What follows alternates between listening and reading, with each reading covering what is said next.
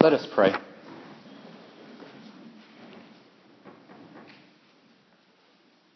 Lord, at this time we ask that you clear away any distractions that may compete for our attention.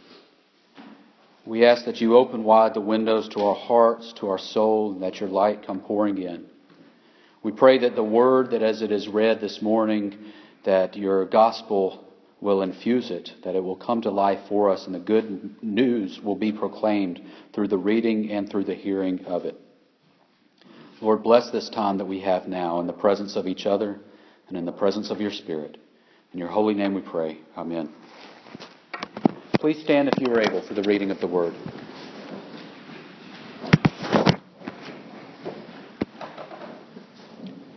Our scripture this morning comes from Psalms chapter 127, verses 1 through 5. Unless the Lord builds the house, those who build it labor in vain. Unless the Lord watches over the city, the watchman stays awake in vain. It is in vain that you rise up early and go late to rest, eating the bread of anxious toil, for he gives to his beloved sleep. Behold, children are a heritage from the Lord, the fruit of the womb a reward. Like arrows in the hand of a warrior are the children of one's youth. Blessed is the man who fills his quiver with them. He shall not be put to shame when he speaks with his enemies in the gate. This is the word of God for the people of God. Thanks be to God. You may be seated.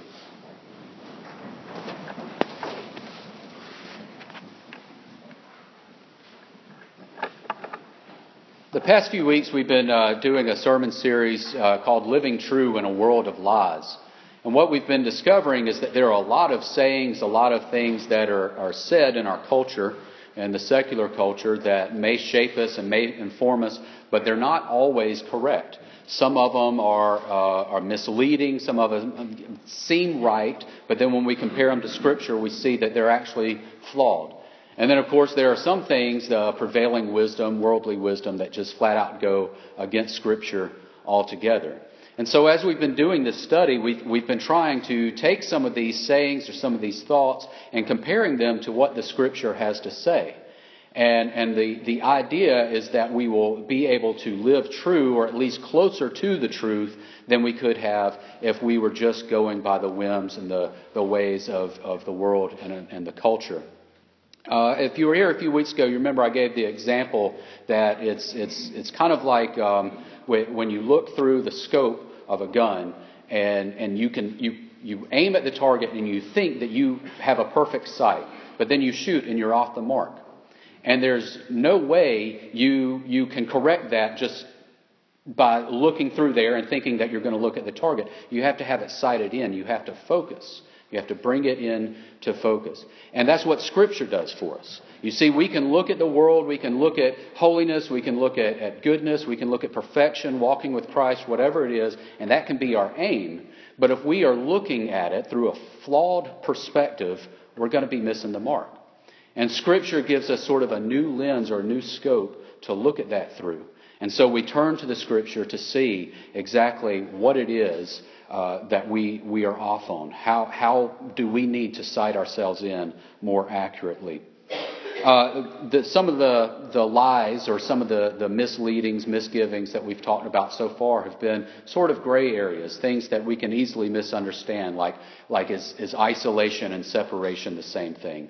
And some of those things have been very difficult, but we have to turn to Scripture and look at them. Today, the lie that we are going to be looking at is just outright false. And I pray that we don't fall victim to it.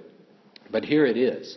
There is a prevailing assertion in our culture, more and more these days, that to teach a child the ways of faith, to bring a child up to believe in something, is a form of brainwashing.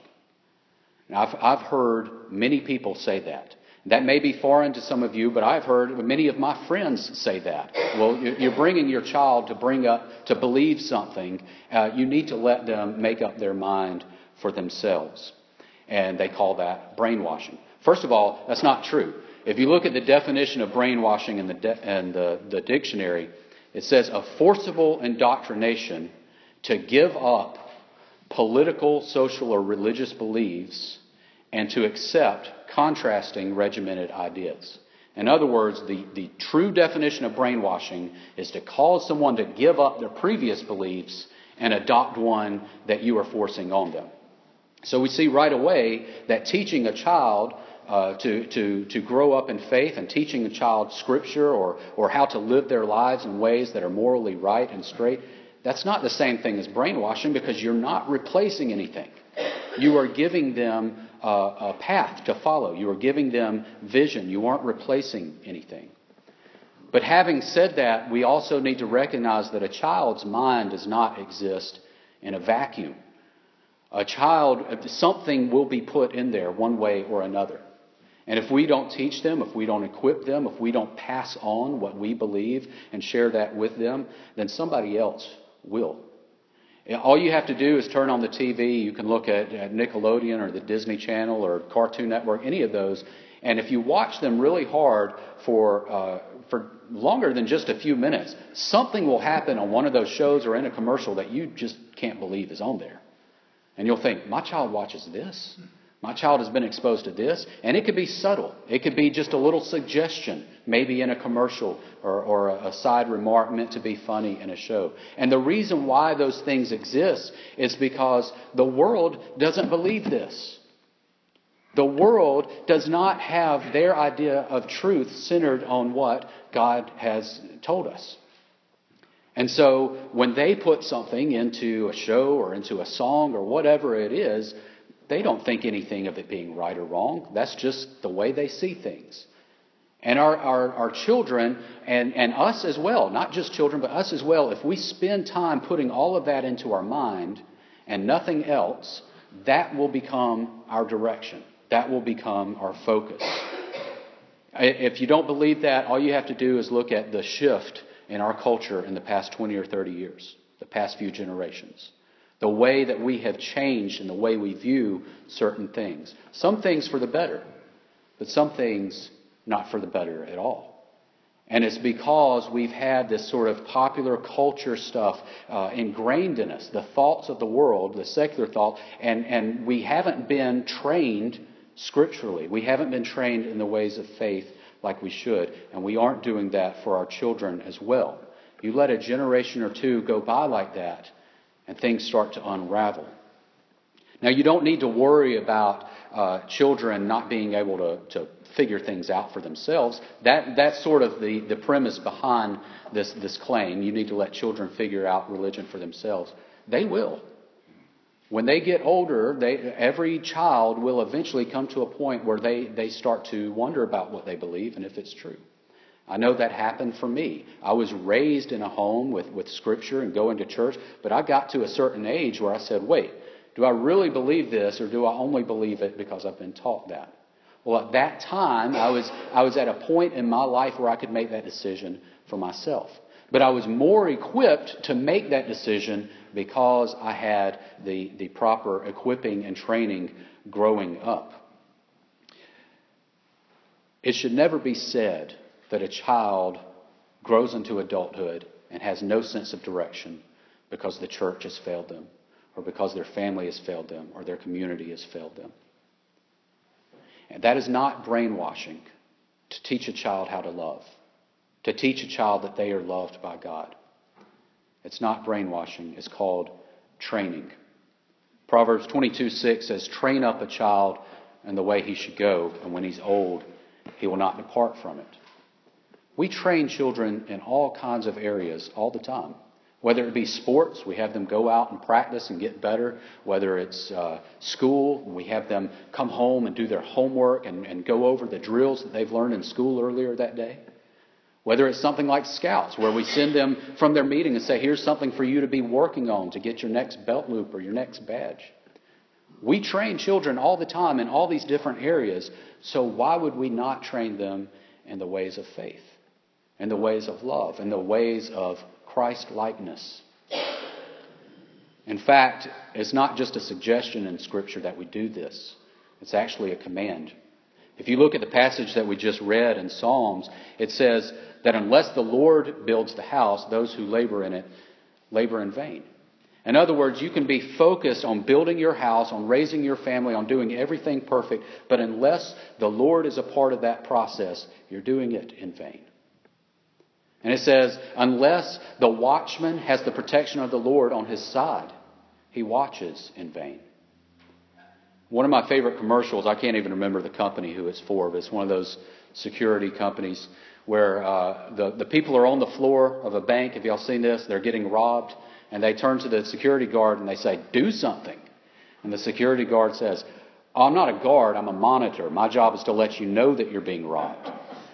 And then he looks around and he goes, you're being robbed.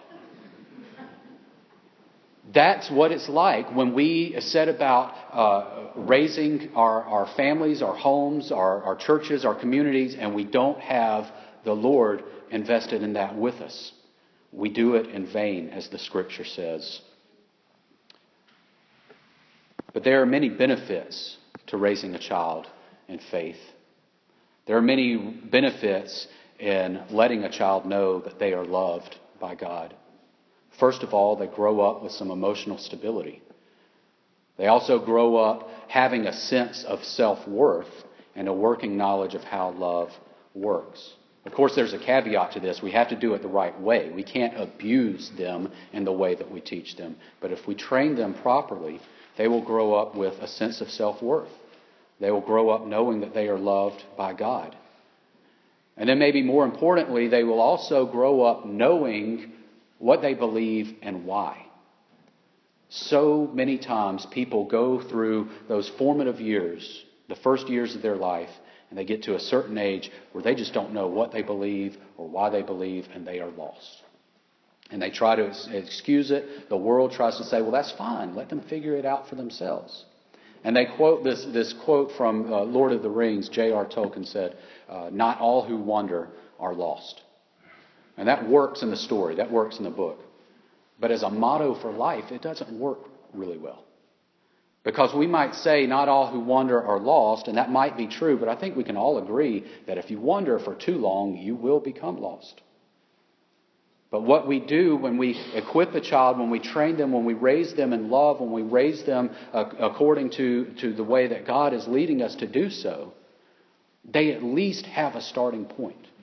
They at least have something that they can start from and evaluate who they are in light of that, and whether or not they are going to allow them to shape them. We do a lot of complaining about leadership in our world. If you look at the leaders that we've had the last several years, it's no wonder the world is a mess. But if we really want to do something about it, then all of us here, have to, in some sense, become leaders ourselves so that we can train better leaders for future generations. This psalm uses the analogy of arrows. It says, children are like arrows in our quiver. And I love that analogy. In ancient Greece, there was this symbol of the archer that represented focus and direction. And St. Augustine used it. John Calvin, many centuries later, would use it as well to say that when we think of Scripture, when we think of a life of faith, we are the archer. We have the bow, we have the arrow, but we don't know which direction to face. We don't know where we're shooting it. Scripture gives us a place to stand. Our faith, our morals, our values, they give us a place to stand so that we can know where we are shooting. And if we take this psalm and we say that children are the arrows, then we have to think of children as something that we are casting into the future. That is our legacy. We are casting them into the future. And we can cast them in any direction if we don't have direction ourselves. But when we have focus, when we know where we're going, when we train them to be the people who God desires them to be, then we can cast them into the right direction. And not only will we be doing them a great service, but the future generations and the people that they come in contact with as well. We have to train them well, though. And you might be sitting there wondering, what do you mean we? I don't have children, or my children are grown and gone. We all share a responsibility in raising the children here in this church, here in the community, in our families, all of them that we come into contact with. Just a few short years ago, we had no children at all in this church building. And now every week, we have several. We have scouts that come in here and meet 2 or 3 times a week. We have vacation Bible school. We have Sunday school. We have children's church. We have children's choir that meets at certain times of the year. All of these things take place here, and we all have a role to play in that. We are all responsible for the children that come into this church. Jesus said, if any of you allow these little ones or cause these little ones to stumble, it would be better for you that a millstone was tied around your neck and you were cast into the sea. Now, one way that we allow little ones to stumble is just by simply not being there, not being present, not offering them the grace and the love of Jesus Christ. And there's so many ways we can do that here in this church or outside these walls. There are so many ways we can offer Jesus Christ to someone, to share the love of God with them. And if we don't, then that's on us.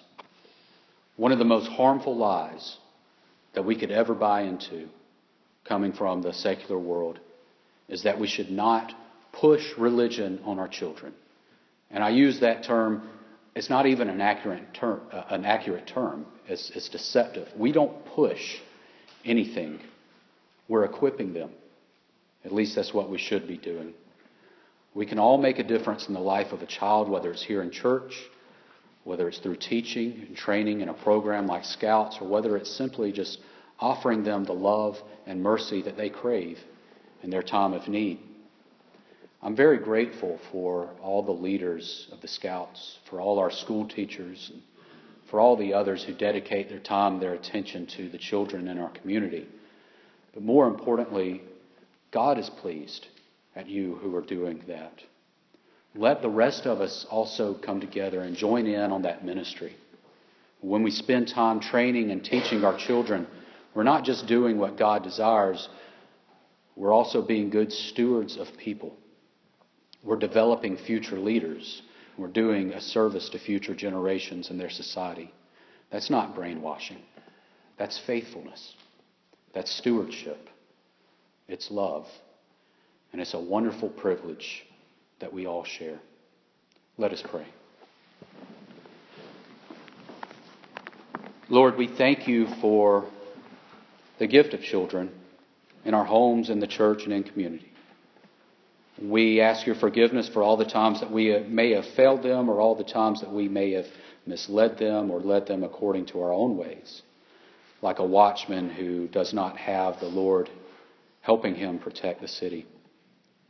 Lord, we ask that you give us vision, that you help us align ourselves with truth, to focus our hearts on your will, not just for us, but your will for the future generations, your will for this nation.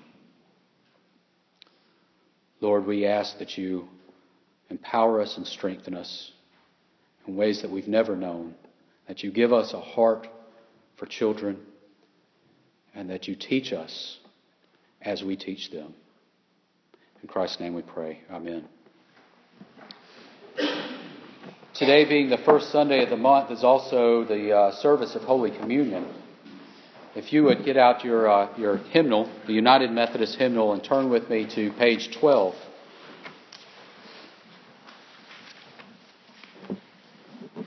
And I'd like to take this moment to remind you that this is not my table.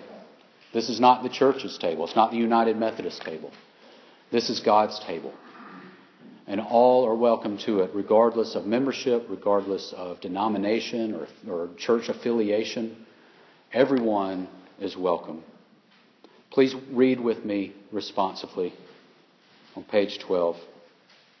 Christ our Lord invites to his table all who love him, who earnestly repent of their sin and seek to live in peace with one another. Therefore, let us confess our sin before God and one another. Merciful God, we confess that we have not loved you with our whole heart. We have failed to be an obedient church. We have not done your will. We have broken your law. We have rebelled against your love. We have not loved our neighbors, and we have not heard the cry of the needy. Forgive us, we pray. Free us for joyful obedience through Jesus Christ our Lord. Amen.